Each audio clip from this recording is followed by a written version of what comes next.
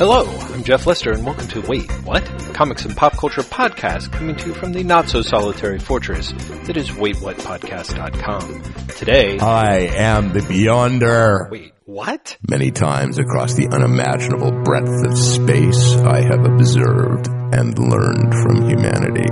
I have unraveled the secrets of life and death, of heroism and villainy. I learned to use the bathroom. But there is one thing which eludes me still. The secrets of comics. And so I have summoned you here to BattlePod Fan Bros. Into it with L. Collins. Less Than Live with Kate or Die. Journey into Misery. Silence. Wait, what? House to Astonish. War Rocket Ajax. Rachel and Miles Explain the X-Men. You represent Earth's mightiest comics podcasts. You shall teach me the ways of your strange world, or be destroyed. Help me understand, and all you desire shall be yours. Nothing you dream of is impossible for me to accomplish. Hello. Hello. Hello. Hello. Perfect. Wow. Yeah. This is the magic of the internet, ladies and gentlemen. Congratulations. And also, I'm not sure who became a lady during the last time we all spoke, so sorry about that. That's kind of didn't mean to out you. Yeah, exactly. So, but we're all very accepting. So, Chico, do you want to say hello to Paul and Gary Lactus here? Hi, Paul and Gary. This is Chico Leo from Brooklyn, from the Fan Bros podcast. I have heard it. Oh, good. Hello. Oh, hello. So wait, which is Paul and which is Gary, right? I'm Paul. Okay. And I'm Gary. Well, Fraser, but for the purposes of this, Gary Lactus. Okay. Gary's the sonorous one.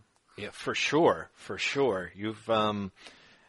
Gary definitely has us all beat in terms of the commanding audio presence, I think. So it's a silly show-off thing that I do when I'm podcasting. Makes me sort of, I don't know, feel like I'm doing something proper. Podcasting is becoming more proper by the day.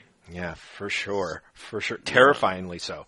Yeah. So, guys, what I'm going to do is, if you don't mind, now that we've had the quick intro to one another informally, I'm going to start doing the official part, which is I'll read off basically the episode intro for the Secret Convergence part, and then I will ask each person to introduce each other, and in theory, maybe I'll be the ringmaster in terms of asking the questions about the creators and things. Feel free to start a mutiny now. Otherwise, I'm going to start that in about 5 seconds. Is that okay with everyone?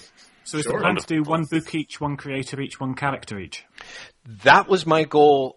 Chico had mentioned that he basically just worked up creators rather than characters in books. But that's okay. I can and other people are going to go first, and we can we're going to be going back and forth. Right. I mean, I definitely have creators, books, character. Yeah, it shouldn't be a problem. Okay, beautiful. It was all a big melange in my head. That's everyone loves a sexy melange, a melange right. Cat. That's right. So, that's right. Very exciting. All right. Well, so I'll lead us in. Get everyone to introduce your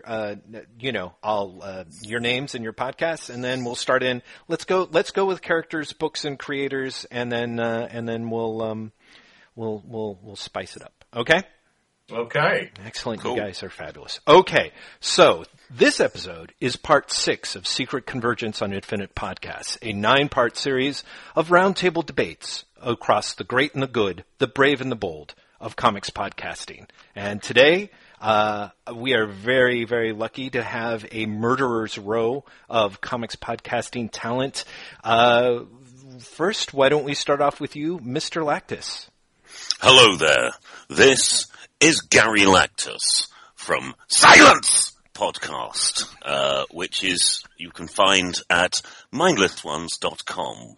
It's a podcast in which myself and my compatriot The Beast Must Die, talk about comics. Fascinating.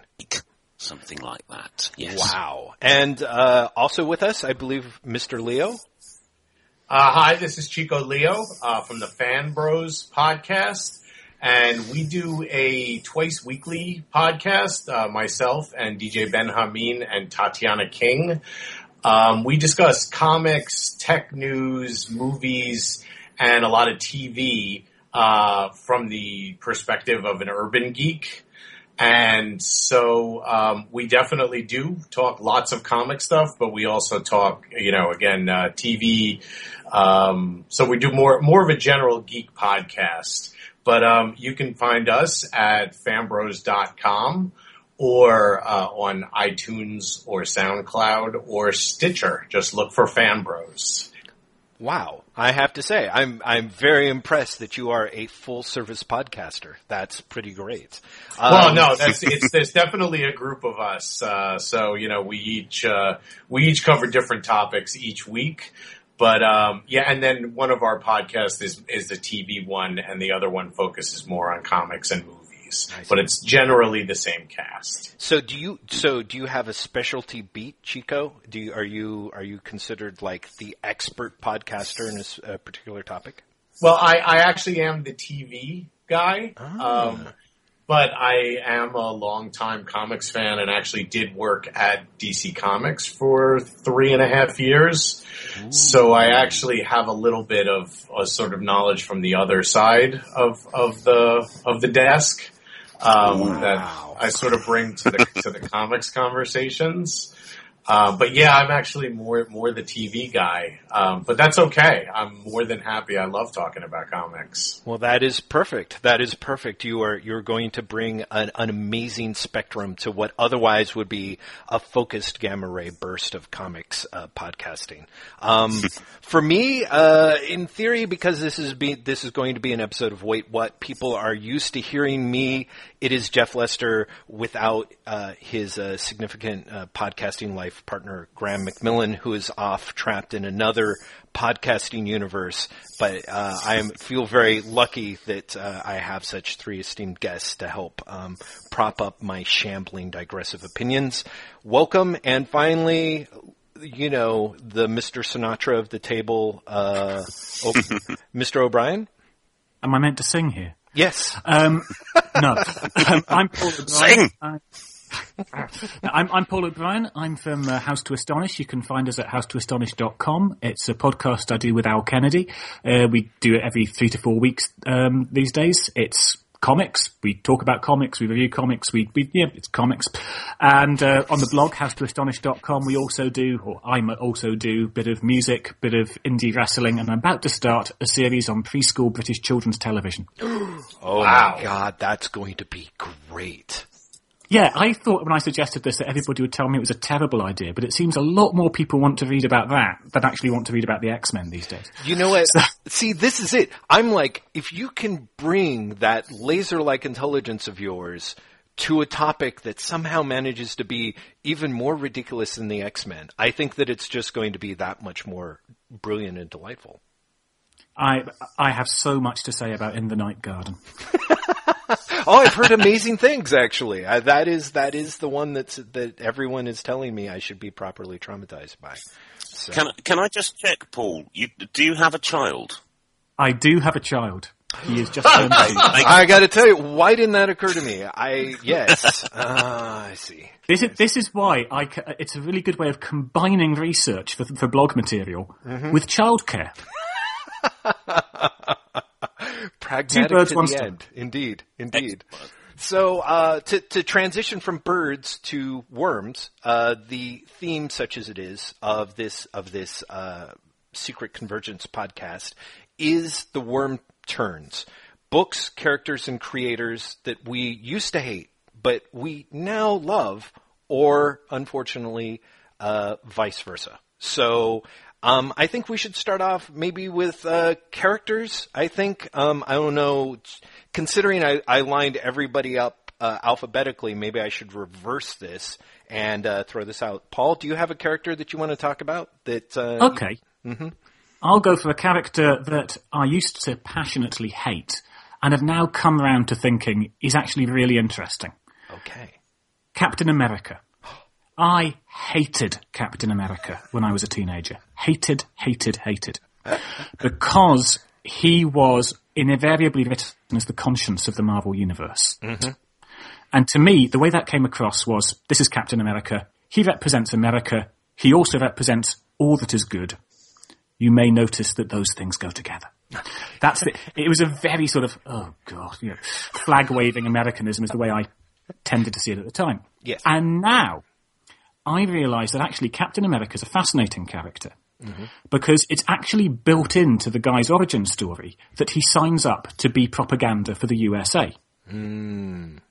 He's not just one of these patriotic heroes who happens to be very patriotic or happens to be really American.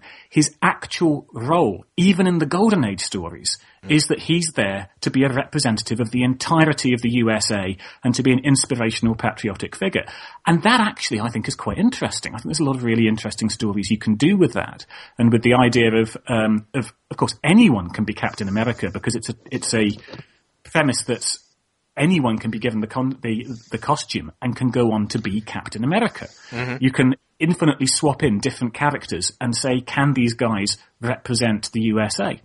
But for Steve Rogers in particular, I think the whole idea of can anyone represent a whole country is kind of weird and worth exploring. Right. But I also think that with Steve in particular, you've got this idea that here's this guy who is absolutely, pure of heart, passionate of his moral principles, and yet in his entire time as Captain America has said basically nothing that was controversial in any way whatsoever. I think he took on the Tea Party briefly at one point a few years ago. Almost accidentally, if Marvel is to be believed. They were kind of like, oh yeah. That's about it. For the most part, Captain America is, he's against things that everyone's against, like terrorism. Yeah. He's pro things that everyone's in favour, and he'll try and change the subject if you want to talk about gun control or abortion. And that leads you to conclude that either Steve Rogers has no opinions on any matters that are controversial, right, or he bites his tongue because it's more important to him to be a symbol than to voice his opinions on these things, which makes him the Queen. Wow. Nice. Wow. Except carrying a red, white and blue dustbin lid with which he fights baddies. Paul...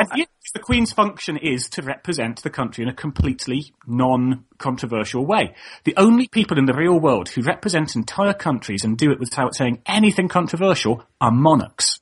And Captain America is the Queen as a superhero. Yeah. Wow. Interesting. That's cool. One of the things it's all downhill from here as far as my contribution's concerned. I think one of the really interesting points that you made is about Captain America, being an individual who represents America, because America was a lot more homogeneous in the late 30s when Cap was created than Captain America is now. And of course, Steve Rogers is not Captain America in the Marvel universe right now. And there has been a huge, change in the makeup of America in the last, say, 60, 70 years. And it is interesting, does Steve Rogers represent America anymore? Mm-hmm. Not necessarily suggesting that, that the Falcon does, but, I think that's a very interesting point. Well, and I think there's something quite interesting as well about the idea that I think there's something quite valuable in having Steve Rogers as a guy who used to represent America in the past. Yeah. That even having him there as part of continuity as the guy who was Captain America is actually quite useful for whoever's now Captain America. Yeah, I think the way they've handled Cap in the films is I think that's probably the best way of sort of my opinion is it could go one of two ways. You can do it like the films where he is this anachronistic character, and look, that, like you say, harkens back to a time when when America was much more homogenous.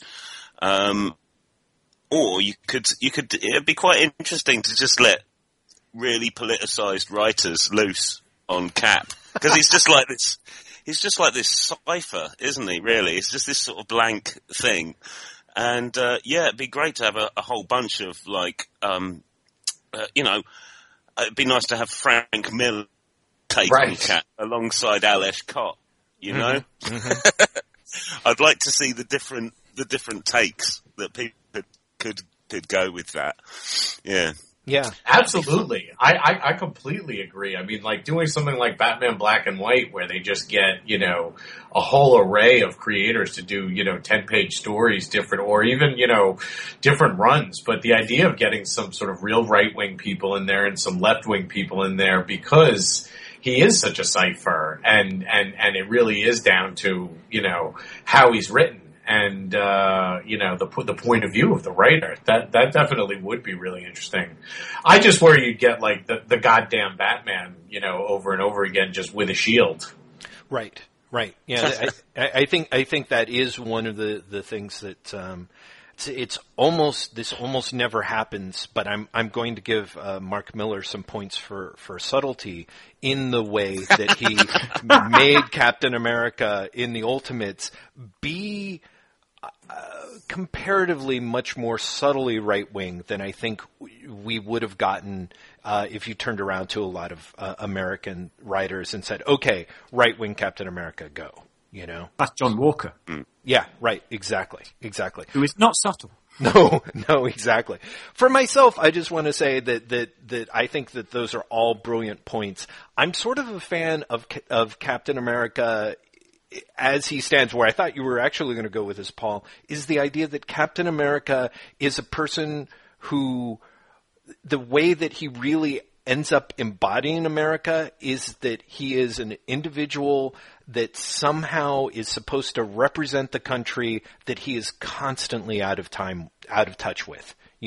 And so there's always this thing where Captain America, like you said, he doesn't take a lot of very strong opinions, and yet the constant, what tends to get churned up as a story point over and over again is that Steve Rogers is not Captain America-ing right. And therefore, and I think that in a way, I have to say, if there's one way, perhaps the only way in which Captain America actively represents all Americans, is that I believe that each of us are being told every day by various corners of the media that we are not being American in the right way, that we're not being American enough, that we're not representing the right things, that we are somehow doing America wrong. And I think that really might be the closest way in which Captain America truly represents accurately some sense of what it feels like to be an American. That and the fact that we all use dustbins to beat up baddies with. That's kind of a thing. I'm sort of surprised I haven't told you guys about it, but you get one when you become a citizen here, and it's awesome. I've got one on the wall right now. So, okay.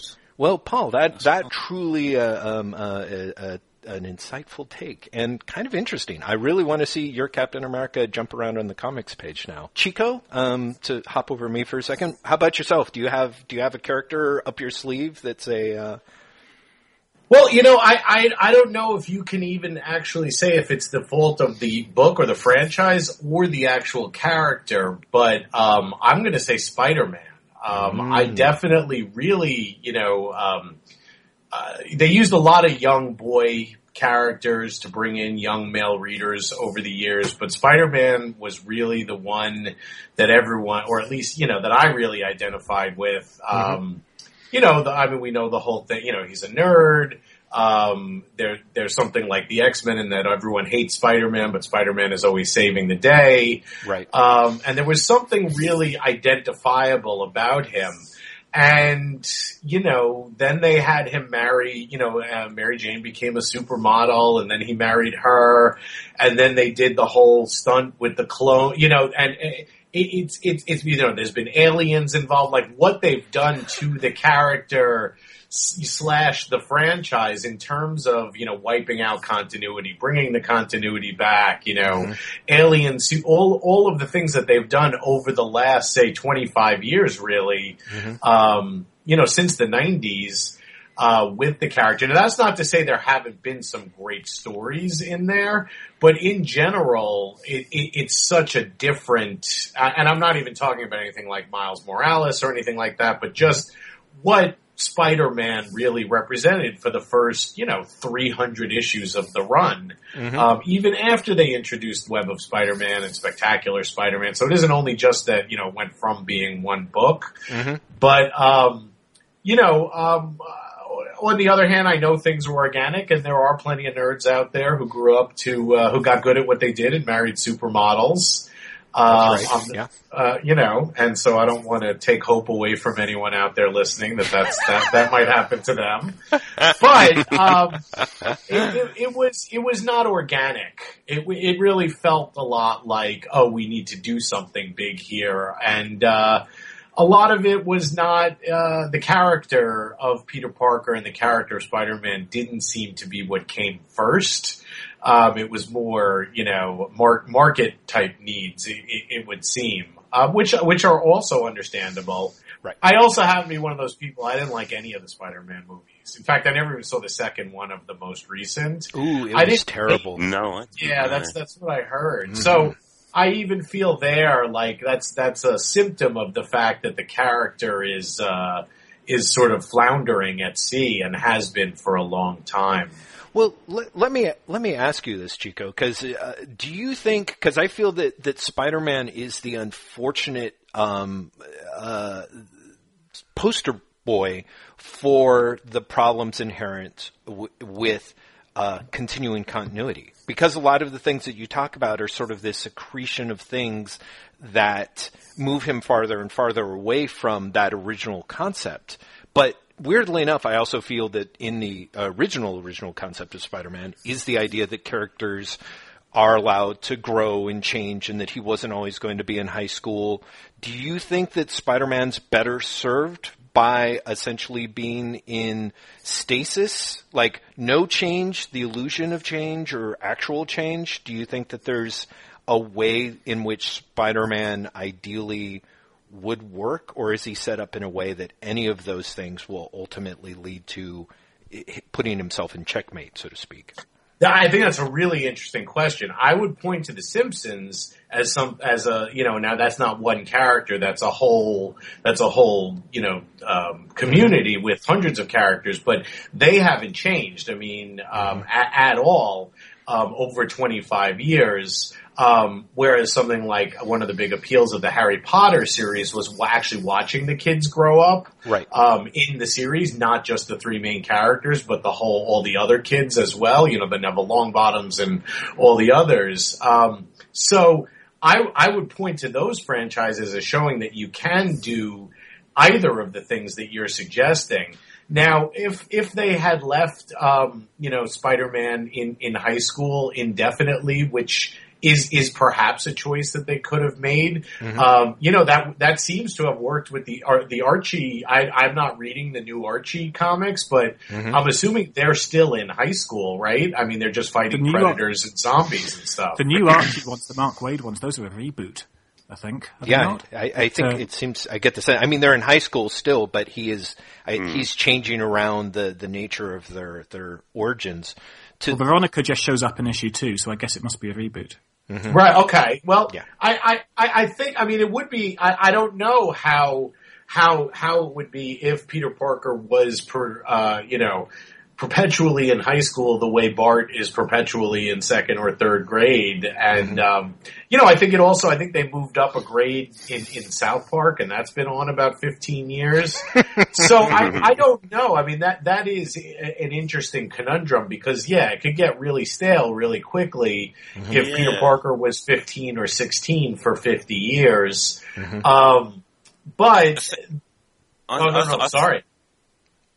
But I think part of the problem with... Sorry, go on. I think it sort of comes down to the whole what John Byrne bangs on about you keep the characters the same, you don't change anything. Or, I mean, personally, I read Dan Slott's Spider-Man as a sort of bit of pulpy superhero nonsense. I'm quite happy to see him having the odd bit of success in business, right? And it's nice that I could read him as a 6-year-old. The sort of reprints of the Stan Lee, Ditko stuff, and that I can read him now, and as a nearly 40-year-old, and he's moved on a certain amount.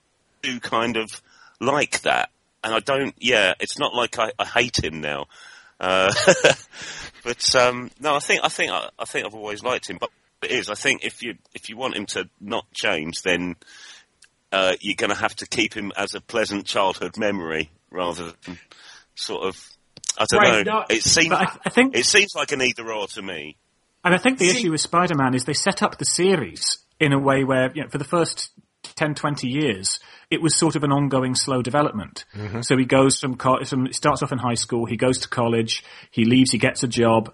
The format of the book was all about soap opera. And you've got these steady developments of all the characters. And somewhere around about 1990, I think, they decide we've been at this 30 years, it's collapsing under its own weight, and he can't go any further. And the breaks sort of go on. Once they've married him to Mary Jane, they've run out of ways of moving him forward without turning him into like a middle-aged man and dragging it too far from the original format. And somewhere along the line, I think they've shifted tack and said, okay, this is no longer that sort of book. This is now Peter Parker with a static status quo. But I think there was a really awkward bit when they were trying to get out of it, and in much the same way as I think the X-Men had when it finally stopped pretending it was a continuation of storylines set up by Chris Claremont. There was a really nasty, grating gear change when we finally stopped doing a follow-up to that, and fortunately what comes immediately after that gear change is Grant Morrison. But then after Grant Morrison you get another series of horrific gear changes, and the idea of it all being one seamless Uber story has never returned. And it couldn't at this point. Yeah. I think that ultimately what it comes down to is the whole dependence on continuity or not, because everything that I said about Spider-Man could apply also to Batman and Superman. I just didn't have the affinity for those characters as a kid that I did for Spider-Man.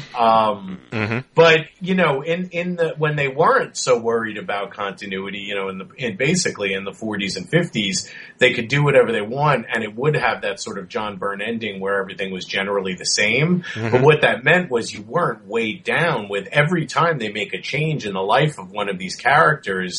It's a notch or something that has to be referenced in the future and is now baked into the character. Right. And after you do that 8 or 10 or 12 times, it just everything starts falling apart. And I do agree. I think you're spot on that like about 1990 was when things just completely started falling apart with Spider-Man, which ironically I think was like in the middle of the Todd McFarlane run or towards the end of it maybe. It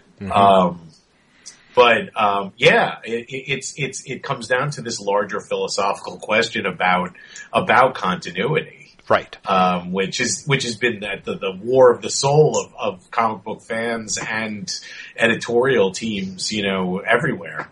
Well, and I think interestingly enough, I just realized, having set up the idea of the worm turns here, I'll jump in and take my own turn to suggest that, at least for myself, one of the big things that I used to love, but now I kind of do hate, is something very close to continuity. Like, at a certain point, that was what got me into comics. That's what kept me devouring comics. The idea that I got to see a propulsive narrative where characters grew and changed was fantastic, and I still adore it. But at a certain point, and I really do think no matter how well constructed your character is, if you're going to do that point, you're going to hit a crisis 20 years in or 30 years in where everything has changed so much that you have to figure out what you're doing with it. And for myself, I have to say, at a certain point, probably for myself, of having followed the books for that long, once I got to the point where continuity started actively eating its own tail, or worse, things that I thought were important were being dropped out, that there was a shifting canon of continuity for every character, because of course nothing could really seem to all fit in. I started having a real appreciation for the way that Silver Age DC books had cooked up a way to sort of have their cake and eat it too, by having imaginary stories. The problem might have been labeling them as such, but you got to have stories where in some other part of the universe you got to see what was happening with Superman, where he married Lois, and of course, you know, what a nightmare relationship that turned out to be. Or in another universe, he's married Lana Lang, and surprise, that is also truly a terrible thing to behold. And then later on down the line, you get to see Superman Jr. and Batman Jr. teaming up to solve really weird beatnik-oriented crimes under Bob Haney's World's Finest Comics.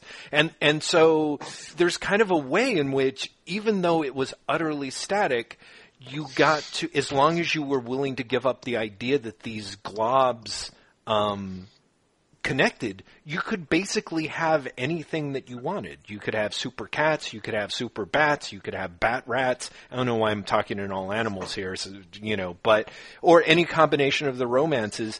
It sort of seemed like a way that gave you everything. The trick was that that none of it quote unquote mattered. So as I get older, as addicted as I am to the idea that the things that we are reading, quote unquote, matter to the characters, there's part of me that when you do that, you really lose the ability to freely imagine with these characters and go to some of the more insane spaces that I feel that comic books used to represent, opposed to the more stoic or staid TV shows, books, or movies that of course, are now trying to sort of bite that flavor. So are you saying bring back imaginary stories? I think so. I mean, in a weird way, I'm finding myself really in the Marvel's Secret Wars event is hilarious. It's basically a whole crossover of those. Yeah, exactly. In which all of these things don't even matter. There's ways in which they're not even really barely compatible with each other. But being able to allow... It's fascinating. Yeah, it really is.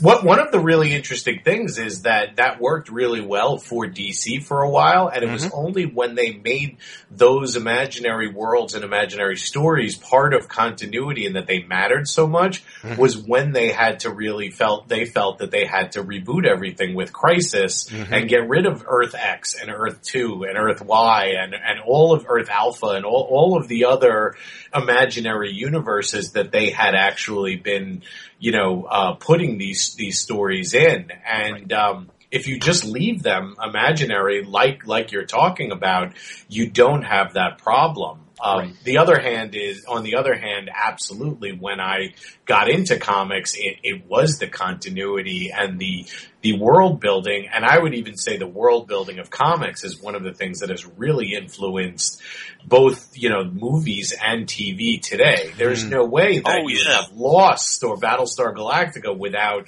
Chris Claremont and, Frank Miller and Paul Levitz. You know what I mean? Like, it's a huge appeal. It's a huge appeal of it that like having a solid universe. Like I still really like when characters cross over into each other's comics. I think we all do. I mean, look at what we're doing here right now.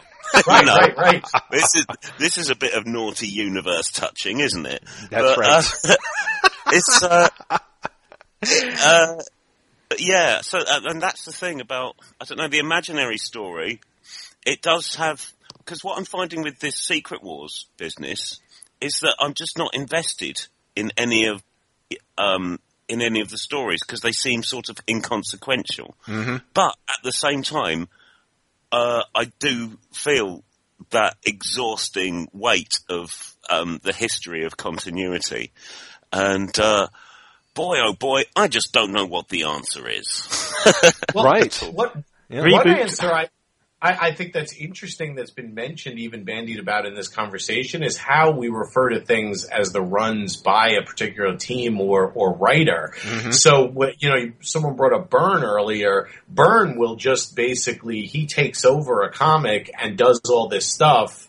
But it's all within the context of, when we think of the Byrne Fantastic Four run, mm-hmm. Everything that happened there. Sure, there's writers who have come after that who have used a lot of the things that he did there, or Claremont's run on the X-Men being probably the biggest, or Stan Lee's on Spider-Man. So maybe the way to do it is to just think instead of taking all of Spider-Man's history, if you sort of divide the Dan Slott Spider-Man and the Stan Lee Spider-Man and the Roger Stern Spider-Man and so on and so forth, then it becomes you're taking more bite-sized chunks and you're not weighed down, and only the sort of recent continuity is what should or whatever matter. That obviously doesn't work when you're switching writers every 6 to 12 issues. Mm-hmm. But when you have these large chunks, it does make it more bite-sized.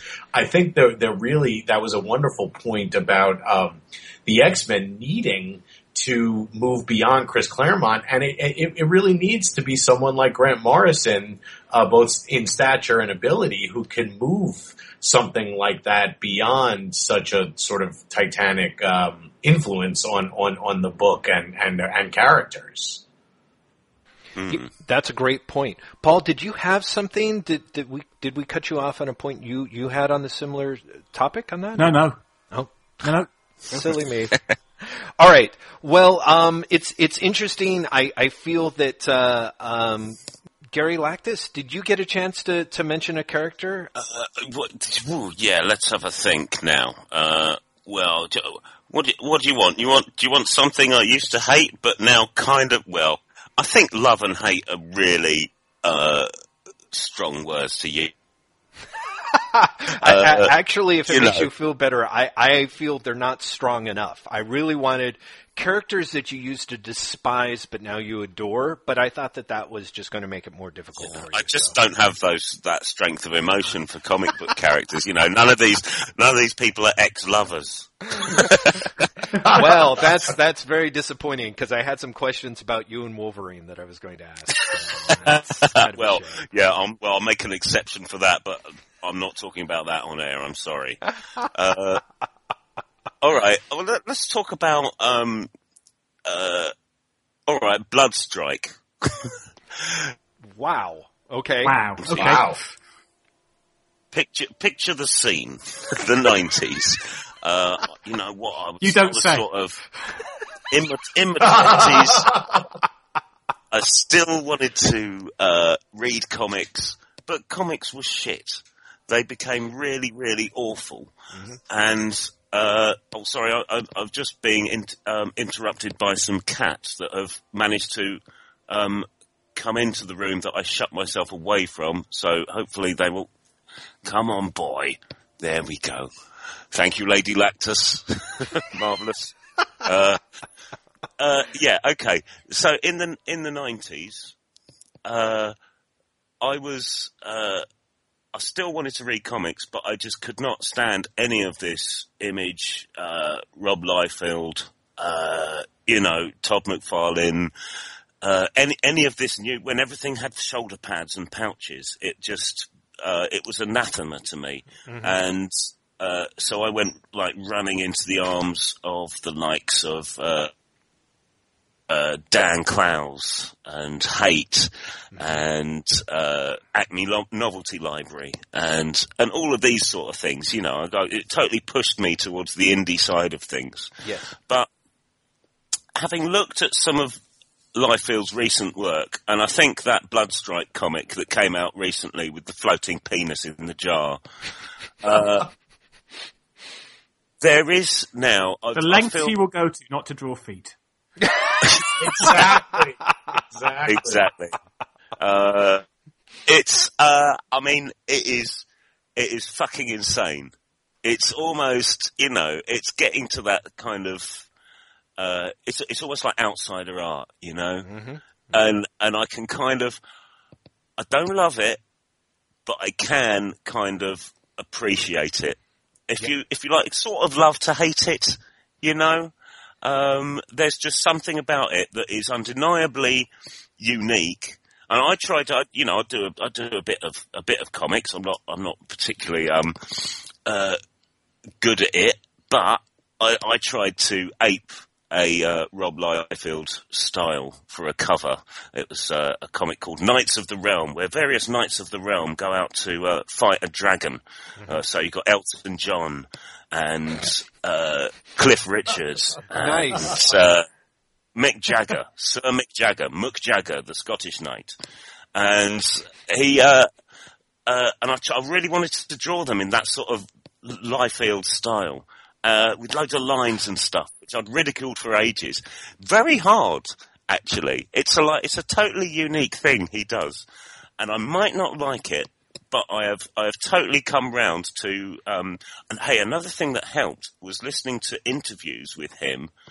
I've listened to a couple. I think one of them was a word balloon. I'm sorry to mention podcasts that aren't in our special crossover universe, but also the Ink Studs. It's him and Brandon Graham talking to Rob Liefeld in his home, and yeah, he really is quite a character. And yeah, there's just something about his work that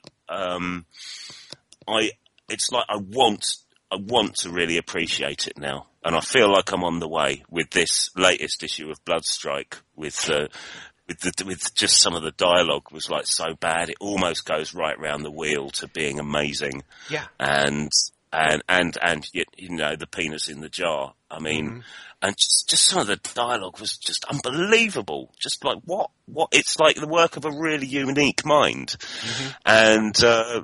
Yeah, so I guess I'd say Bloodstrike. I'm thinking of this character Cabot, who is, I think, he looks exactly like Deadpool, pretty much. Yes, right. But looks like Deadpool, but his mascara's run a bit, you know.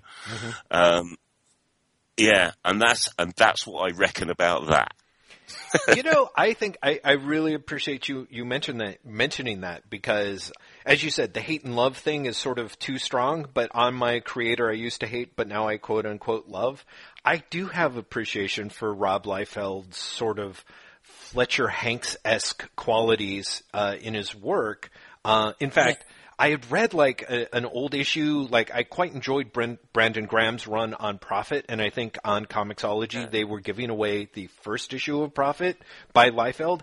I didn't realize that he was a, you know, sort of biblical superhero, violently decapitating people back in the 90s. And there's kind of a way in which I'm like, the way that Rob Liefeld's stuff is truly deranged. I appreciated the fact there was that period where he took the Captain America issues that he was, you know, not able to have published at Marvel. He just lightly touched those up and published them as Fighting American. Like, he really has the thing that is probably the most damning statement of comics that I can make is that Rob Liefeld seems to accurately mirror most of the industry almost all the time. His willingness to promise things that he never delivers, his absolute ability to be incensed when anyone accuses him of moral inturpitude, followed by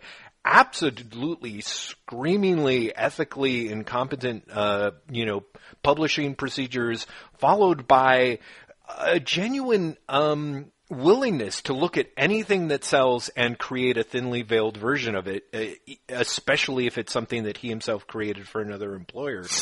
There's something that I feel is, as I get older and more jaded and have gone from Sunday school to attending the Black Mass, I'm like, Rob Liefeld is kind of my guy. He really is like a terrifyingly entertaining perversion of everything that I used to hold dear. I gotta give him up for that.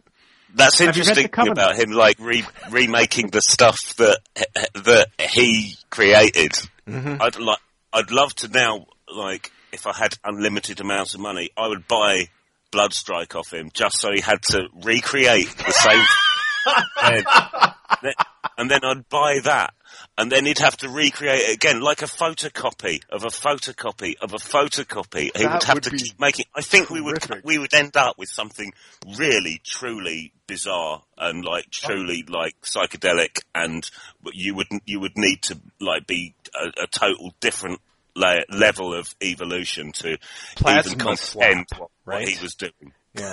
There's a certain sort of firing in all directions crazy enthusiasm about Liefld's work at its best that's sort of undeniable. I mean, it's the modern equivalent, it's the 90s equivalent in many ways of the more nuts aspects of the Silver Age and the Golden Age. It's the same sort of spirit. Mm-hmm. Now, okay, he's a one-note creator, but sometimes that is the right note. Yeah. Not always in many of the stories that he's illustrated. Exactly. He is currently doing a series called The Covenant, which is an adaptation of the Old Testament story of the Ark of the Covenant being stolen by the Philistines. Wow. That's a real book that you can buy. Unfortunately, it's nowhere near as insane as you'd expect. Wait. Cat problem? This is our first crisis on Secret Convergence on Infinite podcasts here, as Gary Lactus has apparently been taken out by a former herald, leaving just the rest of us here. Paul, if we're taking a hiatus there, can I take 30 seconds as well? Yes, please, in case anyone needs to hydrate or unhydrate themselves. Back in a second. I definitely find the notion of Rob Liefeld as this like modern day Andy Warhol to be very like a really interesting take. I know, right? Who would have ever thought we would come to this? No, it's definitely it's a good take. It's much more interesting than say talking about Spider-Man or Frank Miller or by all accounts of people I've talked to in the industry, people say that he's a sweetheart. Like young artists have said that he's very, very encouraging and a nice guy. Mm-hmm. Although I think the phrase from this podcast that will always stick with me is what was the phrase that you used for his publishing schedules? God, I don't. Yeah, but when you go back to that was just the four words that you chose were perfect. It was, and it was, I mean, and that definitely applies as well. But, it's, and I actually had no idea about that Covenant book, and that does sound good, even despite it not necessarily being as nutso as, one would hope, a comic book, by Rob Liefeld based on an Old Testament Bible story would be. Right. I mean, just it's remarkably sane. Yeah, really? It really is a remarkably sane comic. Mm-hmm. I was very disappointed. Yeah, that is a shame in a way. I'm sort of like, oh, Paul, no, it's so close to like being the comic book trifecta, It's not horrifically bad or anything. It's just a surprisingly straightforward version of the Covenant. I remember hearing your review of that. Yeah, it's not drawn by him, is it? No, it's drawn by a guy called Matt Horak. Right. Yes. I'm sorry if you said that. I had to let my wife out of our spaceship that we live in because the cats. We've got these young cats and they escape if we don't. It sort of takes two people to leave. We don't have a proper airlock, Sorry, I disappeared briefly then. No worries. We took a small break. In theory, I hopefully can suture in Paul's mention of the Covenant as surprisingly sane, and we can all evince disappointment about that. Well, we're definitely well in the realms of Freeformville. Is there anyone else who maybe has a creator up their sleeve that they have switched on over time? To follow up Mr. Liefeld with? I mean, go. I'll go with Brett Blevins, simply because, somebody I did not like at all when he showed up as an artist on New Mutants, when I was, I would have been, 13, 14? And this is the first I've been reading New Mutants for a while at this point, and Brett Blevins shows up, and this is a major shift of style and a general backtracking on the way the book had been going, and I did not like that at all. Mm-hmm. And looking at it now, I think, actually that's really good cartooning, what he was doing on that book. It was just, horribly out of line with what I'd come to expect. Part of the problem was they'd obviously decided the kids had matured a bit much, and they were making a conscious effort to write them about 3 or 4 years younger than they had been under Chris Claremont. So bringing on Brett Blevins to draw them much scrawnier and do semi-comedy stories with them all helps to irritate anyone who is liking the book the way it was. But the actual art, you think, no, actually, this is really sort of energetic, character-filled stuff. I didn't appreciate this properly at the time. Interesting. Was that run when he was the regular penciler? Was that Louise Simonson doing the writing then? That was Louise Simonson writing, yeah. This is around the time of Fall of the Mutants. Oh, I see. Yeah, I wasn't following closely, but I remember at the time being also sort of turned off by the tonal shift in the way the characters were portrayed. Because you're right, they seemed a lot more sort of younger and enthusiastic. There was a lot more, even compared to the Claremont standard, a lot more exclamation points in a way that I found a little offsetting. They'd been sort of the new X-Men in waiting under Claremont, and then Louise Simonson comes on, and suddenly it's all wacky hijinks and sneaking out of the window to avoid teacher. And this is after. Oh, sorry. This is after the Bill Sienkiewicz art, right? This is after that, right? Way up.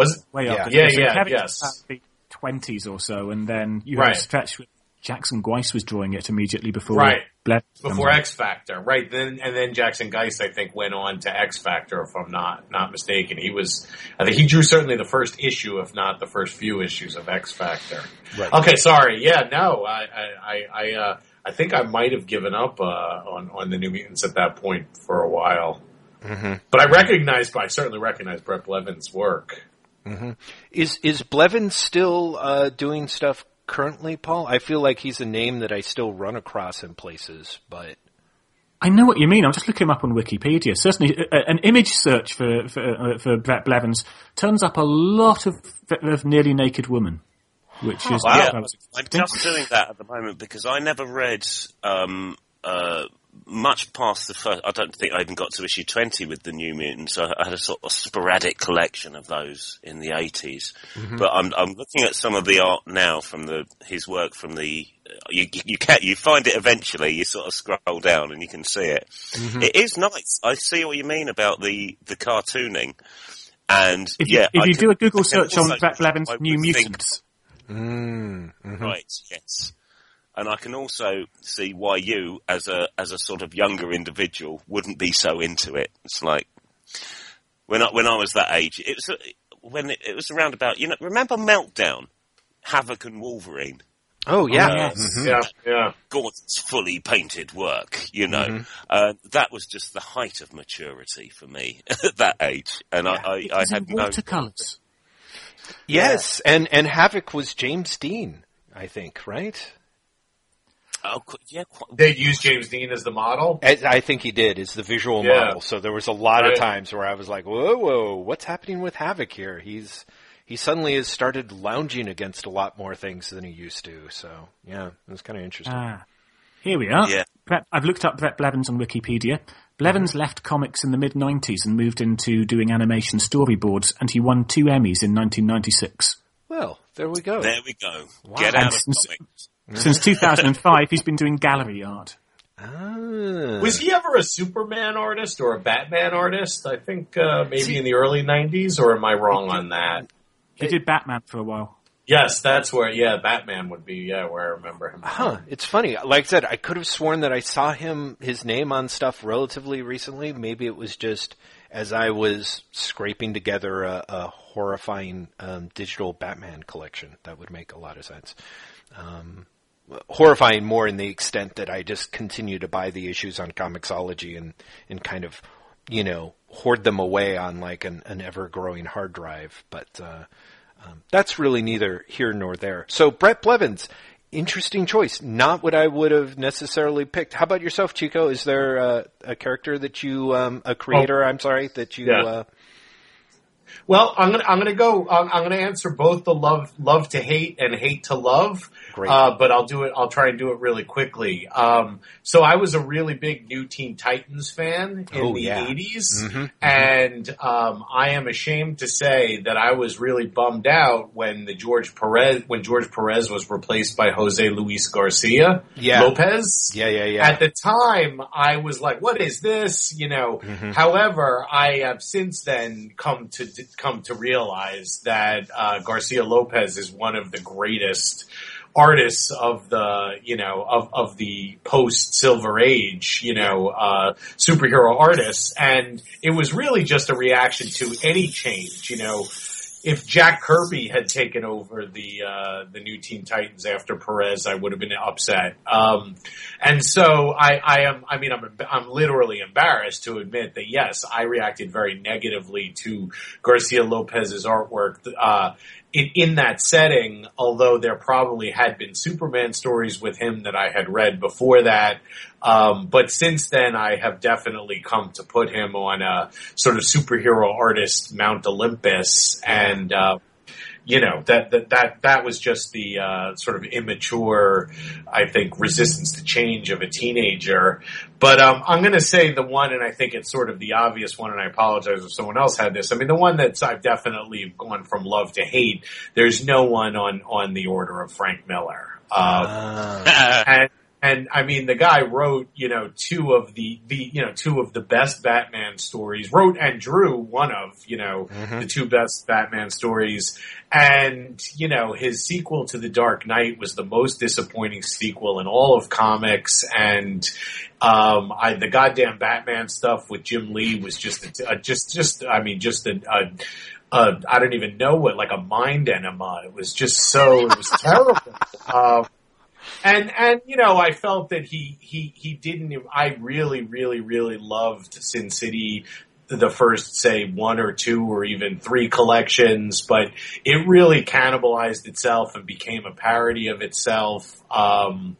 And I just think that, something happened. I really try and judge people not by their, I try not to take their politics or their personal actions into account. So I don't want to, he clearly became some kind of real right-wing lunatic and almost had a breakdown, I would say, around the time of 9/11. Yeah. It informed his work, unfortunately. I have much bigger beef with someone like Woody Allen because he hasn't made a great movie in 25, 30 years than the fact that he married his stepdaughter. People's personal, I would let my kids watch The Cosby Show. The fact that Bill Cosby did whatever he did does not affect, in my mind, a great family TV program. Like, my kids wouldn't know that what Bill Cosby did, and so it doesn't affect The Cosby Show. So I don't want to say that, Frank Miller's sort of political right-wing meltdown or whatever, but it really does coincide with when his work stopped being incredible. I mean, what he did on Daredevil is as good as or better, what was going on with the other really great things in Marvel in the early 80s. So I am going to pick Frank Miller as the one that would love to hate, and Garcia Lopez is the one. But I didn't really hate him. I would have hated anyone who came on after Perez. Well, on the Titans. And I'm sure you, of course, know this, Chico, but Dick Giordano, who was like the editor-in-chief of DC at the time, is on record as having said that the two guys that he was always surprised weren't the biggest names in the industry were Jose Luis Garcia Lopez and Jim Aparo, who are both amazing, and I adore them both now. And the thing that I think is really interesting is Giordano, in order to keep them both working in various ways, gave Garcia Lopez like tremendous amounts of jobs in the marketing and of DC, the licensed art stuff. It's kind of interesting that on the one hand, that totally allowed him to make sure that this amazing artist was, in a very weird, stealthy way, still kind of the face of DC Comics in a way. And yet, what's tough is now, when going back, when you realize how great this artist is, it's kind of tough to hunt up, you know, it's bits and pieces here and there, as far as his comics work goes. So, But I just want to say that's right. For about 20 years, all of the DC style guide stuff in-house and that was sent out for like people who were doing like DC coloring books or all of the style guides were drawn by Garcia Lopez. And for a period, any t-shirt or whatever that you bought in stores was Garcia Lopez Superman I completely also want to agree on Jim Aparo. And I would say at least for him, I mean, he was the Batman artist for 20 years, yeah, exactly. And for a certain generation, he's the Batman artist. Oh, yeah. And I think that may be the case for me, but one of the things that is fabulous is when you have that hankering, like you realize how good he is, you can start digging and digging and digging, and you can pull up all this stuff, and that's wonderfully rewarding. And so it's a shame that on the one hand, there's sort of this secret triumph with Garcia Lopez, and yet it's harder to hunt up. Like, you don't have 20 years of Brave and the Bold comics featuring Garcia Lopez, and it's in a way, it's just a shame. It is. It absolutely is. So, Mr. Lactus, do you have the creator flip? Do you have a swap? Well, I mean, creator-wise, when I was talking about the 90s, and when I was pushed into the arms of indie comics by the likes of Liefeld and the gang. I really quite liked Peep Show. I liked Joe Matt's work. What a good choice. Then, I mean, that's obvious, isn't it? I mean, the guy descended into like the ultimate in onanism, which was drawing. Spending a good deal of time drawing a comic, an autobiographical comic about how much you masturbate. I mean, it's kind of, now I describe it, actually, it might be brilliant, but yes, right. It was just like, I kind of liked, the early Peep shows where it's like, it's him and Chester Brown and Seth and they're hanging out and it's like, and I was a youngster and like, with dreams of doing comics, still have dreams of doing comics, but I'm 40. But then it just turned into this sort of, it was just too much. It was like, oh man, it's just turned into like a fucking spunk-filled sock, in my hands.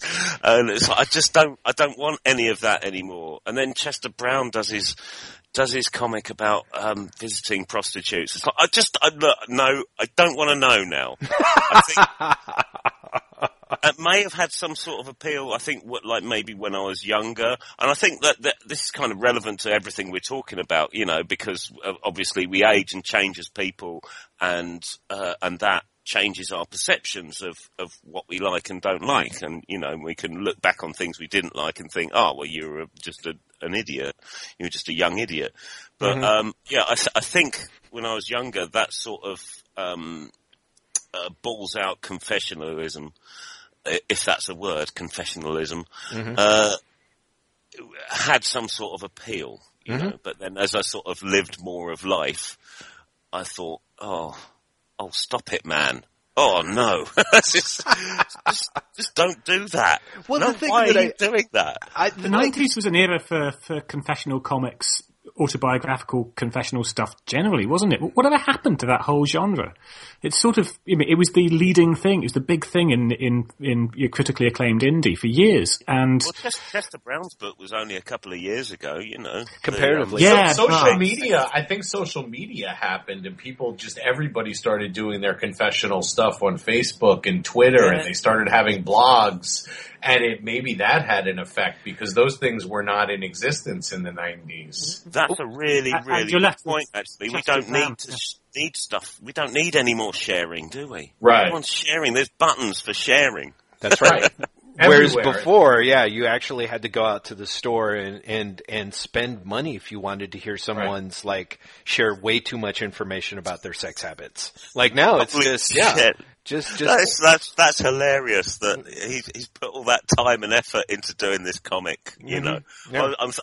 I'm now thinking about Chester Brown in Yummy Fur, and when he stopped doing the stuff that I loved, which was all the Ed the Happy Clown stuff. Oh my God, which was amazing. Yeah, right. It really was. And then he starts talking about, his relationship with pornography as a teenager and his masturbation habits. It's like, I'd imagine there was something in him that wanted to just sort of share this and like not feel alone. And I'd imagine he got some sort of neatly typed letters back about sort of like, oh yes, I used to masturbate like that too. And he didn't feel so alone. But that's an awful, when you think about how you could probably just go on some forum and get that sort of confirmation, that affirmation. Yes. Within minutes. That's right. Nowadays. Yeah. Tumblr is your friend. Yes. Yeah. Exactly. Yeah. Too much information now at lightning speed. I should point out though that also I think it's worth noting that a lot of the indie comics also did change. Some of the auto-bio stuff moved into a larger context, which is there's a lot more reportage stuff than there used to be, where comic creators are looking beyond themselves to the horizon. You can see guys who did absolutely amazing work, and here it is, that classic, like I'm blocking, like who did Palestine? Thank you, Joe Sacco. Joe Sacco, yep. Yeah, exactly. He did some very entertaining, oh, look at me, I can't get laid comics, but once he moved into the realm of larger reportage, I think it really allowed a lot of people in some ways to be like, oh, okay, this is what's next, because I think there was a sort of onanistic circle that many people had been trapped in, sort of, arguably kind of in the shadow of R. Crumb, I think. And then there was an attempt to actually re-engage with the larger world, even as the larger world discovered the internet and everyone's begun retreating into their own private onanistic circles on their own again. So, Although it's a different kind. Even the Chester Brown book is sort of along those lines, because it's not, I've not read it, but I believe it's got sort of his big argument about why this whole thing is great. And it's not as if he's done a general autobiographical confessional. He's written an entire book about a subject and an experience that he has had, which most people have not had. That's right. So, and he does as an argument, yes, as an argument and a piece of advocacy for a larger social issue. I don't mean to cut you off, Paul, but absolutely, I have read it, and you're absolutely right. You have, yeah. I must say I haven't read it as well. So I'm sort of dismissing it with no leg to stand on. There we go. Chico, let's get a consensus here. Have you read the Chester Brown book on prostitution? Very important. I have not read I read about it, but I in fact did not read it. I did read a lot of the stuff that you guys were talking about, Peep Show and Optic Nerve and things like that in the 90s. And I think it is true that there's a different kind of retreating that's happening with the internet, but there is this ability, you can go on Twitter and find thousands of girls like the girls in Ghost World, but when Ghost World came out, it sort of seemed like a unique thing because those girls hadn't been portrayed in comics. And sure, you knew people like them, but I do think that even as people retreat, and I'm not trying to make a big play for, just a universe where everyone's just sitting behind their computer. I'm actually wildly technically, inept. But I do think that the social aspect of social media is a little different in that sense. And you can go out, you can interact with people. I think the biggest problem is that people tend to find their own little echo chamber in social media. And then the other thing worth pointing out, a lot of that autobiographical stuff was white male dudes who didn't fit into society. Oh, God, Many of them didn't come from urban. So it's like it was a very small subsection. Now, yes. I'm not blaming anyone for that because ultimately since then, certainly other people, there's been women, people of color, you had Persepolis or whatever it's called, showing the autobiographical stories of other people. But that 90s, I often didn't even know the difference between the creators when people were talking about them, because the autobiographical stories were often so similar.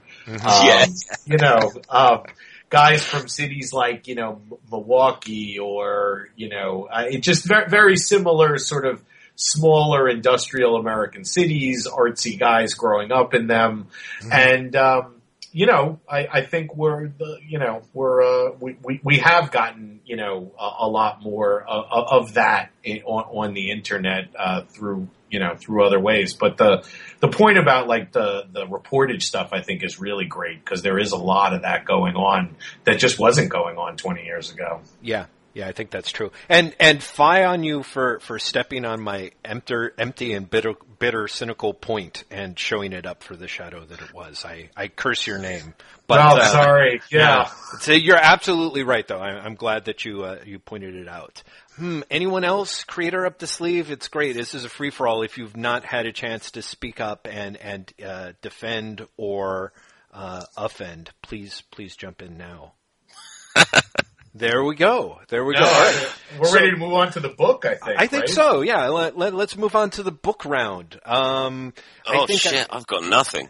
Oh, maybe I have. You okay, guys go. Okay. I was going to say, let's make Gary order first. Paul, you are our rock, our Plymouth, our foundation. What have you got up your sleeve? Okay. I mean, I suppose technically this one could have gone under creative as well, but Cerebus the Aardvark. Ooh. Yes. And a great segue from what we were talking about earlier in a way, too. Really. That was the biggest chorus of sagely R's. Yes. The Frank Miller of indie. Because Cerebus the Aardvark, I don't know how many people listening to this today will even remember that Cerebus the Aardvark at one point was the great 300-issue Dave Sim comic that was going to be a massive achievement. And it was a critically acclaimed book all the way up to, around about Melmoth, maybe? Certainly Jacka's Story. Oh, yeah. Church and State, High Society, both all very highly regarded. And then somewhere around issue 200, it goes off a cliff in a pretty spectacular way, because it becomes pretty much nothing but a vehicle for Dave Sim to set out the philosophy of religion which he has developed, which turns out to be one that's not desperately keen on women. And essentially amounts to him reinventing the Gnostic heresy. So what started off as a fun Conan parody, and then became actually quite a very, very well done political social satire. Yes.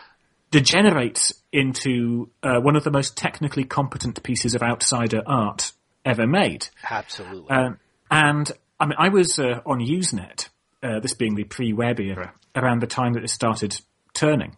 And the reaction at that point was fascinating, because initially people simply couldn't believe that Sim was serious. Yes. Even when these opinions started being reinforced in the letters column, people were arguing that it must be a metatextual aspect of the overall story. And there was a long period of denial before everyone accepted that no, Dave Sim is serious about this, and this is what Cerebus is now. And in a way, I don't want to say it completely undermines High Society and Church and State, because they work quite well as self-contained volumes. They're still worth reading. But it does undercut them to know, first of all, that a lot of the world building in Church and State, is, especially at the end, is then going to go on and be directly contradicted and thrown out later on. Right. But also to know that whole idea that this was a 300-issue saga, it never came to that, or it did, because he made it to issue 300, which was a great achievement in itself, and there's still some really interesting formal experiments going on in those later issues. Oh, yeah. But you really do have to have a very high tolerance for ranting people on street corners to be willing to read all 300 issues of Cerebus, which is a tragedy, because it's so much talent was spent on it. Oh, yes. But by God, it goes wrong. It's interesting because it's such a interesting way to tie into Chico's point about sort of trying to separate the artist from the artwork. God knows if there's anyone who it might be easier in some cases, like, I don't know, Woody Allen's movies or the Cosby Show, because the creator is next to the piece, but you've never seen anyone lash themselves to the mast of their own art the way that Dave Sim did with Cerebus. To the point, especially in those later points. So, Chico, how would you handle a situation like Cerebus in that sense? So it's interesting because Cerebus is almost like three different comics. And I had only read, again, I was younger, so I started reading it because I just thought it was a cool Conan parody. Mm-hmm. It was in that part of that I discovered it in that black and white revolution when I also discovered the Teenage Mutant Ninja Turtles, and I think it was around the time that I discovered Judge Dredd. So not that that's a parody of anything, but those were the things that I was sort of indie things in the 80s that I was reading, and so. Judge Dredd for us was an indie because it was an indie reprinting the British strips. Sure. Yeah. But so I actually, as a kid, sort of gave up on it as it started changing from the Conan parody, which was, it was less than 100 issues, certainly, before he started getting into his more serious stuff. Yeah. I mean, I do plan at some point, like other things, on reading the 300 issues of Cerberus. I mean, I've read and heard so much about it, and I do actually... I've been to Britain 3 times, and twice I spent the whole day at Speaker's Corner. So I actually have a very high tolerance for people ranting, mm-hmm. And even people who I disagree with or who I think are not, are insane. Right. So, I think you might be surprised by the level of length and detail in which Dave Sim expounds on his philosophical views over pages and pages of closely spaced text. Well, that could become grating. I definitely don't deny. I mean, my big problem with the Frank Miller stuff is not the right wing turn. It's especially with like the Batman stuff that the second Dark Knight and the Batman that he did with Jim Lee. It was just bad. I have no problem with right wing stuff. I thought American Sniper was a very interesting movie. I disagree politically with almost everything about the movie, but I thought it was one of Clint Eastwood's better movies of the last, since A Perfect World or Unforgiven. I don't mind things that I disagree with, and people have always gone out of their way to say that, Dave Sim went nuts, but there's still interesting things in there. So having given up on it as a 13 or 14-year-old when it went away from just being a send-up of Savage sort of Conan, I would actually like to go read that stuff. And Church and State and High Society have always, made every list of, the great, collections and storylines. So I myself will go and check it out. I don't know if I'll make it to 300. But, it's been collected in those big, phone book black and whites. So I don't know from experience on that, but, I would like to wade into those waters. Right. Yeah, I've never read, Cerebus, and, I've tried several times. Mm-hmm. And, Chico, Leo, it's good that you still hold on to that dream of one day reading it, because I've given up on it. I really have. I've seen some of those closely written bits of text, and I honestly don't think my life is long enough. So, if you don't mind me to go there, and I appreciate that people who were on for the ride. It's like, they had an amazing ride, and it was a unique experience, but I just don't think I'm ever going to get round to it, really. Did you, where and how did you try entering it, Gary? I tried entering at issue 1, mm-hmm. And I read some of those. Mm-hmm.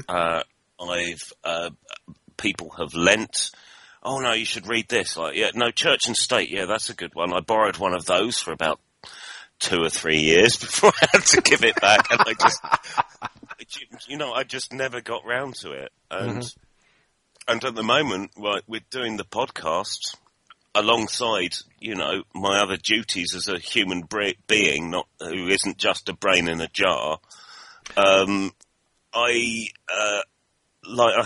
have a stack of comics to read each week to cover on the podcast. There's just no way. There is just no way. It's true. It's about. I'm not a fast reader. I'm not a fast reader. I'm a bit of a dunce. It's got to be about 7,000 pages. You're right. 300 issues, 25 pages per issue. That is true. I mean, 7,000 pages is quite a.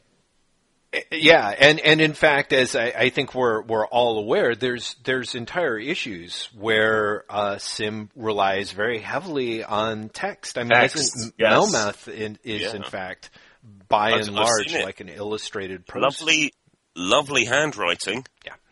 Don't get me wrong. he's got very neat handwriting. Well, and this is one of those Gerhard, things, isn't it? that I think is quite, to me, amazing about Sim is, as someone who dipped in and out and actually jumped in around the time after it fell apart and came in for the apocalypse of the long, slow slog to 300, and jumped back and read the other stuff, is I feel that Sim is up until very recently, going by some of the covers and interior artwork that he's been doing for IDW for other titles, up until really relatively recently, I feel that pound for pound, Sim is a simply astonishingly talented cartoonist. It is probably, by virtue of doing 300 monthly issues over the course of decades, but, his lettering is amazing. His ability for caricature is amazing. For a while, his ability to do parody other voices and pastiches were all incredibly. I think I was talking with someone recently saying that for me, I'm actually semi-quasi, like my long shot hope is that The Strange Death of Alex Raymond is going to be just an absolutely stunning read, kind of a triumph of outsider art, although probably may not happen. I think he's absolutely, up until recently, a relatively professional, astonishingly talented cartoonist. So it's kind of interesting to me. It's like watching a dude who is still in fighting shape get into a boxing ring and proceed to punch a stump for like 15 rounds. Like it's completely inert. It's not as a spectacle. It only works in the level of terror and absurdity. But oh my God, like the guy's form is just brilliant. So. Doesn't the entire last volume of the collected edition consist of Cerebus sitting in a chair and not moving? Yeah, very well might be. Yeah. While perhaps giving a close reading of the Torah, I think, which is just, I mean, that is an amazing point to end up at, where you're just like, holy shit. And there's that idea of like, well, did he carry that off? Maybe not. But could anyone carry that off? And look at the fact that he actually did it. Again, it's like, that son of a bitch boxed a stump. I'm still in awe. It's just, that doesn't. And he did it while people were attacking him and banning him from, various publications. And I'm sure his sales went down. And they did. Yeah, I mean, he really did it with like, he didn't have any reason to do it other than whatever was, driving him to do it. I mean, he didn't do, so much of what we've complained about you can chalk up to in comics. You can chalk up to like commercial decisions or marketing decisions or any number of things. But this was all just from his head and heart, and right. he gave no F's. It's an extraordinary achievement in many ways. It ticks so many of the boxes for it to be an artistic triumph. It's right. He's such a talented creator. He's got something to say. He's achieved something on an astonishing scale. He's done things which all common sense would tell you shouldn't be doing if you want to make a living at this. And he got to issue 300 and he made a living at it. Yeah. For all that, however, yes. you can't quite get around the fact that it boils down, for the last third of it, is a man setting out an extremely odd religious worldview, which very, very few people are going to be interested in. Yeah. Well, oh yes, sorry. Please go. Oh, sorry. No. The very nature of having to do a comic, a monthly comic on your own with Gerhard, it's a peculiar. Comics are a peculiar thing, and the very nature of the medium that it was told in has completely warped the viewpoint of the teller. You know, it is sort of I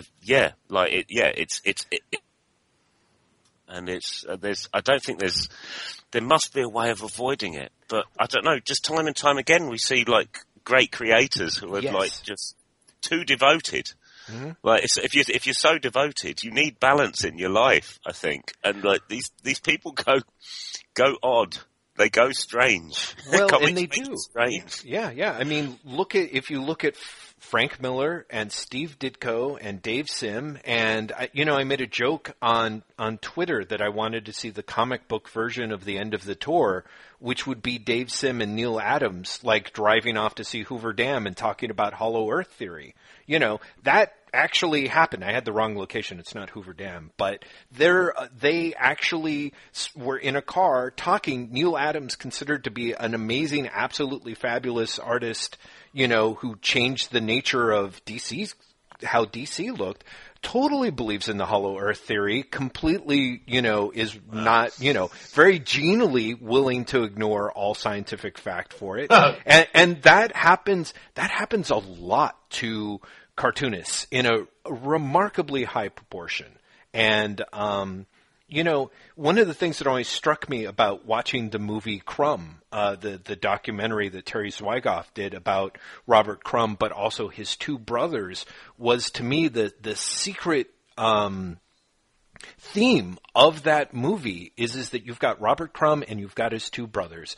Crumb is hugely successful, but the other two are also cartoonists, and you look at their work, and their work is also stunning, but they are both more than a little nuts. And the thing Crumb is the most ordinary one there. Exactly. And that's what's so amazing about that movie is that he's the normal one. He's the normal one, and what is not explicitly said, but I think might be the case, is the fact that he is also the most financially successful one. That the difference between what saves Robert Crumb from sanity, the same sort of insanity that both of his brothers are struggling with, is the idea that at a certain level he had success and celebrity, and that allowed him to stay engaged in the world and to be able to actually survive in the world in a way that when you are, you know, I mean, it's hard to map this across the people that I just mentioned, because at one point Dave Sim was clearly hugely until the Teenage Mutant Ninja Turtle guys arrived on the scene, the most financially successful alternative indie cartoonist. He had groupies, you know. Yeah, exactly. He had groupies. Nothing to think about, but yeah. You know, and you look at someone like Miller, who very clearly had a lot of money, I think, put his way, and yet I do wonder if just the nature of all those years of striving in, semi-squalid conditions for not a lot of pay ends up bending people into shapes that we cannot entirely recognize as lucid at a certain point, you know? That there is an idea that if Ditko had been given enough of the financial success to actually not keep him in a small rent-controlled apartment, you know, fighting like crap, that there would be that maybe Mr. A would be a little more, I don't know, Mr. B plus, you know, that he would be able to have a sense that you can compromise without dying, because otherwise that was the actual physical scenario presented to them. Yeah, maybe, but I don't know. That objectivism's done a number on him, hasn't it? Has he not? He's actually turned down money. Yes. He I did the work like out of principle. Mm-hmm. Mm-hmm. Like Alan Moore, anti-Kirby estate, you know. Yeah. Yeah, very just odd. What a wonderful mystery to have. Yes. Just him, just Ditko, just great. I'm glad he exists. Right. Yeah. Right. Exactly. Well, did you used to hate him, Mr. Lactus? Is this a possible worm turn that I can squeeze in here or no? Oh well, what Ditko? Mm-hmm.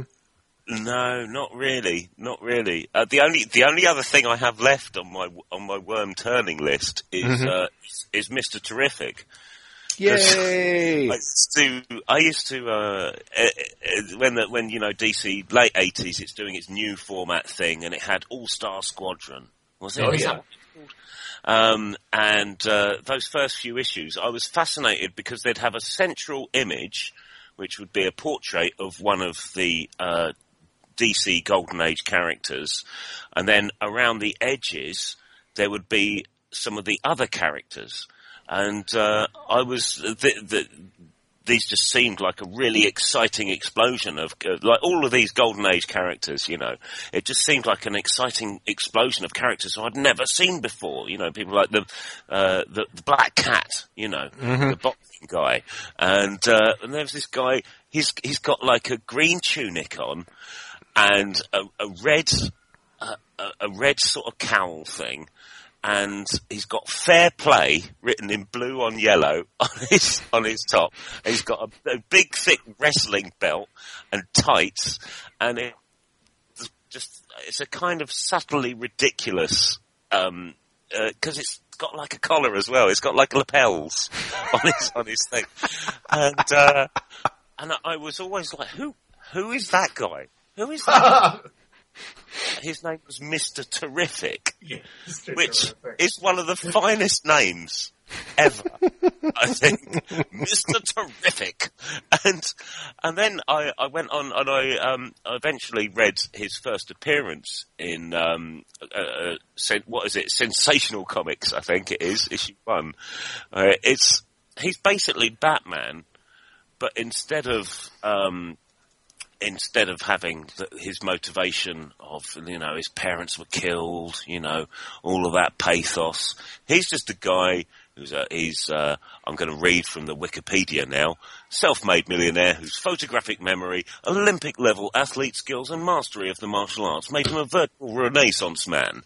After graduating college at 13, he eventually became a renowned business leader in the community.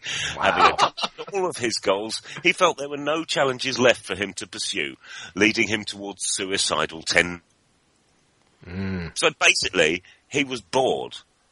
His bat through the window was a lady about to commit suicide, and he was like, well, I'm brilliant at everything, I might as well save her. And that sort of gave him a reason to live. And there's a brilliant bit in the very first Mr. Terrific story where his younger brother gets involved with a gang. And he shows up the gang with some of his wonderful fisticuffs. He's very good. But then the others are like, but he's not just tough, he's real smart too. And then he goes, well, if he's so smart, okay, add up these numbers. And and he writes the numbers down. And man, sorry, I've got to find the page here. It is just brilliant. Mr. Terrific. Yeah. And he was a star baseball player as well. Just of course he was. And so he punches the guy. Not nice to play with knives, and disarms him.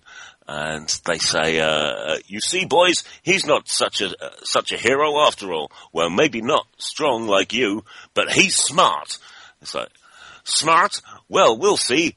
We'll see about that. Here, add up these figures, and this gang leader who is like in a pinstripe suit, looking like a bit of a spiv. He's going like, well, 6 and 5 is 12, and 9 is 24. And then the kids are finally seeing through him. They're like, he's a dumbbell. Get the dunce cap. And he does actually. This gang leader is defeated by a very simple maths problem, and he runs off into the distance wearing a paper cone with a D on. Wow, they actually put the dunce cap on. Wow. Yeah. I don't want to see you around here again. Like, you won't.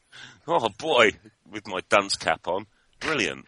And then they rebooted him in the 90s, and with Michael Holt. They got some things right, you know. Mm-hmm. There aren't enough ethnic minorities in comics. That's just a general thing that, you know, is still being readdressed ridiculously. Right. But he's Michael Holt, an equal 5 black belts, has won Olympic decathlon. You know, he's basically the same sort of guy. But he's got, whilst contemplating suicide after the accidental death of his wife and unborn child. Pathos! Guy has pathos. I really liked the original Mr. Terrific's thing about he was just brilliant, but he was just bored. I really liked that, because you don't really see that. And when they redo it, it's kind of the same thing, but they inject and he's got special T-spheres, and he's got, instead of fair play written on his ridiculous tunic, he's got like this leather jacket with fair play down the sides. I think he's got fair play tattoos on his arms as well. And, yes, I miss the charming, anachronistic world of Terry Sloan. Yes. There's something fundamentally misguided about saying, how can we make Mr. Terrific look cool for the 90s? Still gotta call Rob Liefeld. That's right. That's right. They clearly, A, they asked the question, B, the answer wasn't call Liefeld. So yeah, that's 2 strikes against the rebooted Mr. Terrific. It may interest people to know that my understanding is the guy with the D on the cap who runs off after being embarrassed by doing bad math. That is the secret origin of Darkseid. So that's kind of good to know that actually ties into the larger DC continuity too. Well, he is looking for the anti-life equation, which is a math You're problem. Right. Oh my God, Chico, you have solved it. He went off and learned his maths. That would be great if the reason why Darkseid cannot find this damn equation is he's just so bad. He's just like 6 and 5 is 12, and 8 is 24. So, you know, I don't understand why no one's falling under my power.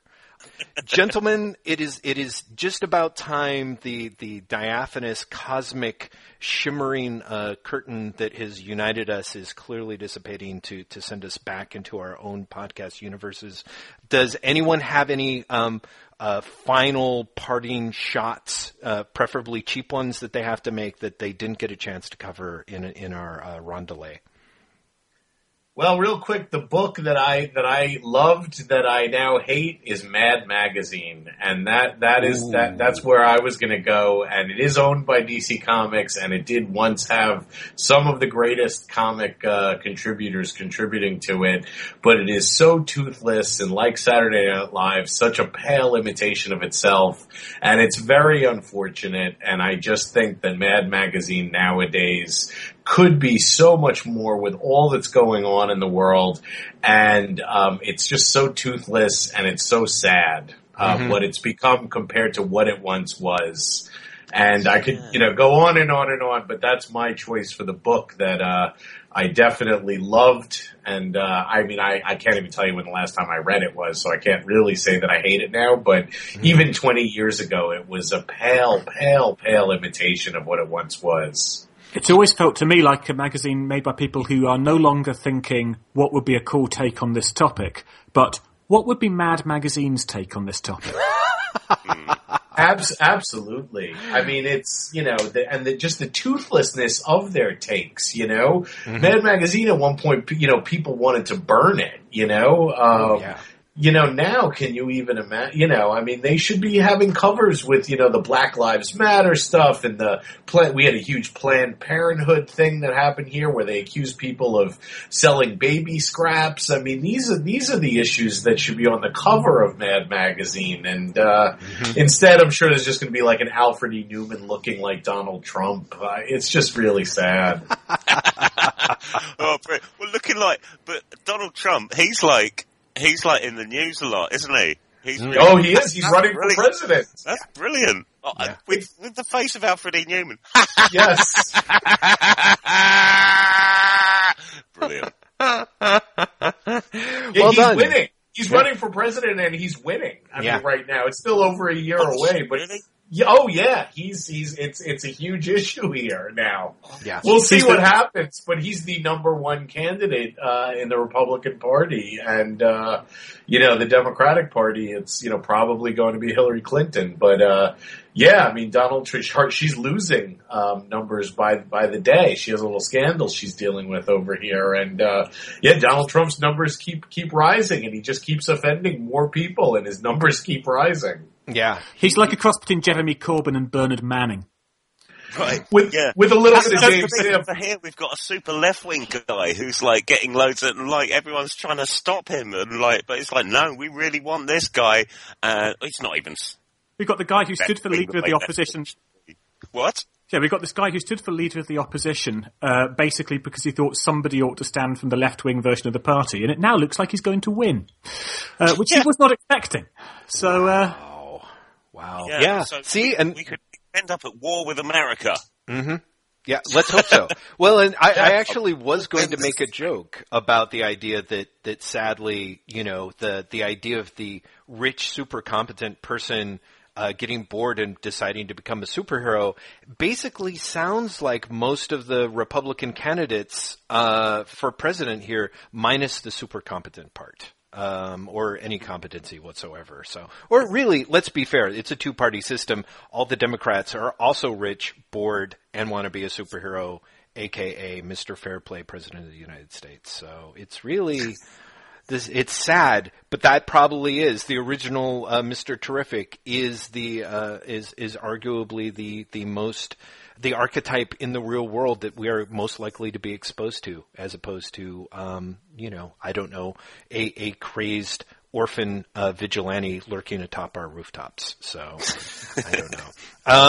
So yes, gentlemen, final, speak now or forever hold your peace, by which I mean let's move on to having you guys say where people can find you, perhaps on Twitter or Tumblr or Patreon, whatever you have going for you. What do you think? Any last shots before I start making you declare your love for your own Twitter account? No, my bladder is incredibly full.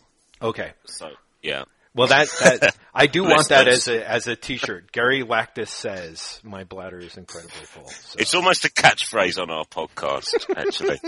Our podcast is called Silence. Silence with an exclamation mark, and you can find that on iTunes and all of that business. You can come and find it on mindlessones.com. You can follow us on Twitter at mindlesspod, and I am at Fraser Geesin. For some reason, I chose that name rather than Gary Lactus. Fraser Geesin, ridiculous name, on Twitter. And, yes, and do come and listen to me and my old pal, The Beast Must Die, pedal our tired crap into your ears, like we do. Well, that last part goes without saying. It's a podcast, but thank you. Chico? So you can find me on Twitter at the Chico Leo, and our show is Fan Bros, and the show is on Twitter at Fanbros Show, and you can also go to fanbros.com. We're also on iTunes, and check us out. And Paul? You can find me on Twitter at IvDestroyed, and the podcast is at housetoastonish.com, or you can find it on iTunes or Mixcloud. That's delightful. And then, like I said, people who are still listening, despite the fact that Graham McMillan has not spoke and are still deeply, deeply grieving about that, you can find us here at waitwhatpodcast.com. We're available as Wait What Podcast on iTunes and on Stitcher, and really anywhere your RSS feed can go. We're there. You can also find us on Patreon. I do want to say, look for episode 7 of the Secret Convergence on Infinite podcast over at House to Astonish. Hopefully coming soon. I'll feature a link to them over at this episode's show notes, which again you can find at waitwhatpodcast.com. I would like to pass along a special thank you to the Beyonder himself, Mr. Al Kennedy of House to Astonish, for organizing this mega event. It's so much harder to make a big crossover happen, is my understanding, when there are no editors in the office to harangue. So thank you, Al, for he's doing Jim all of Shooter that. here. He is, and I hope that he hunts you down for saying that. So, gentlemen, thank you very much. This was a grand adventure, and thank you again. Thank you. It's a great privilege.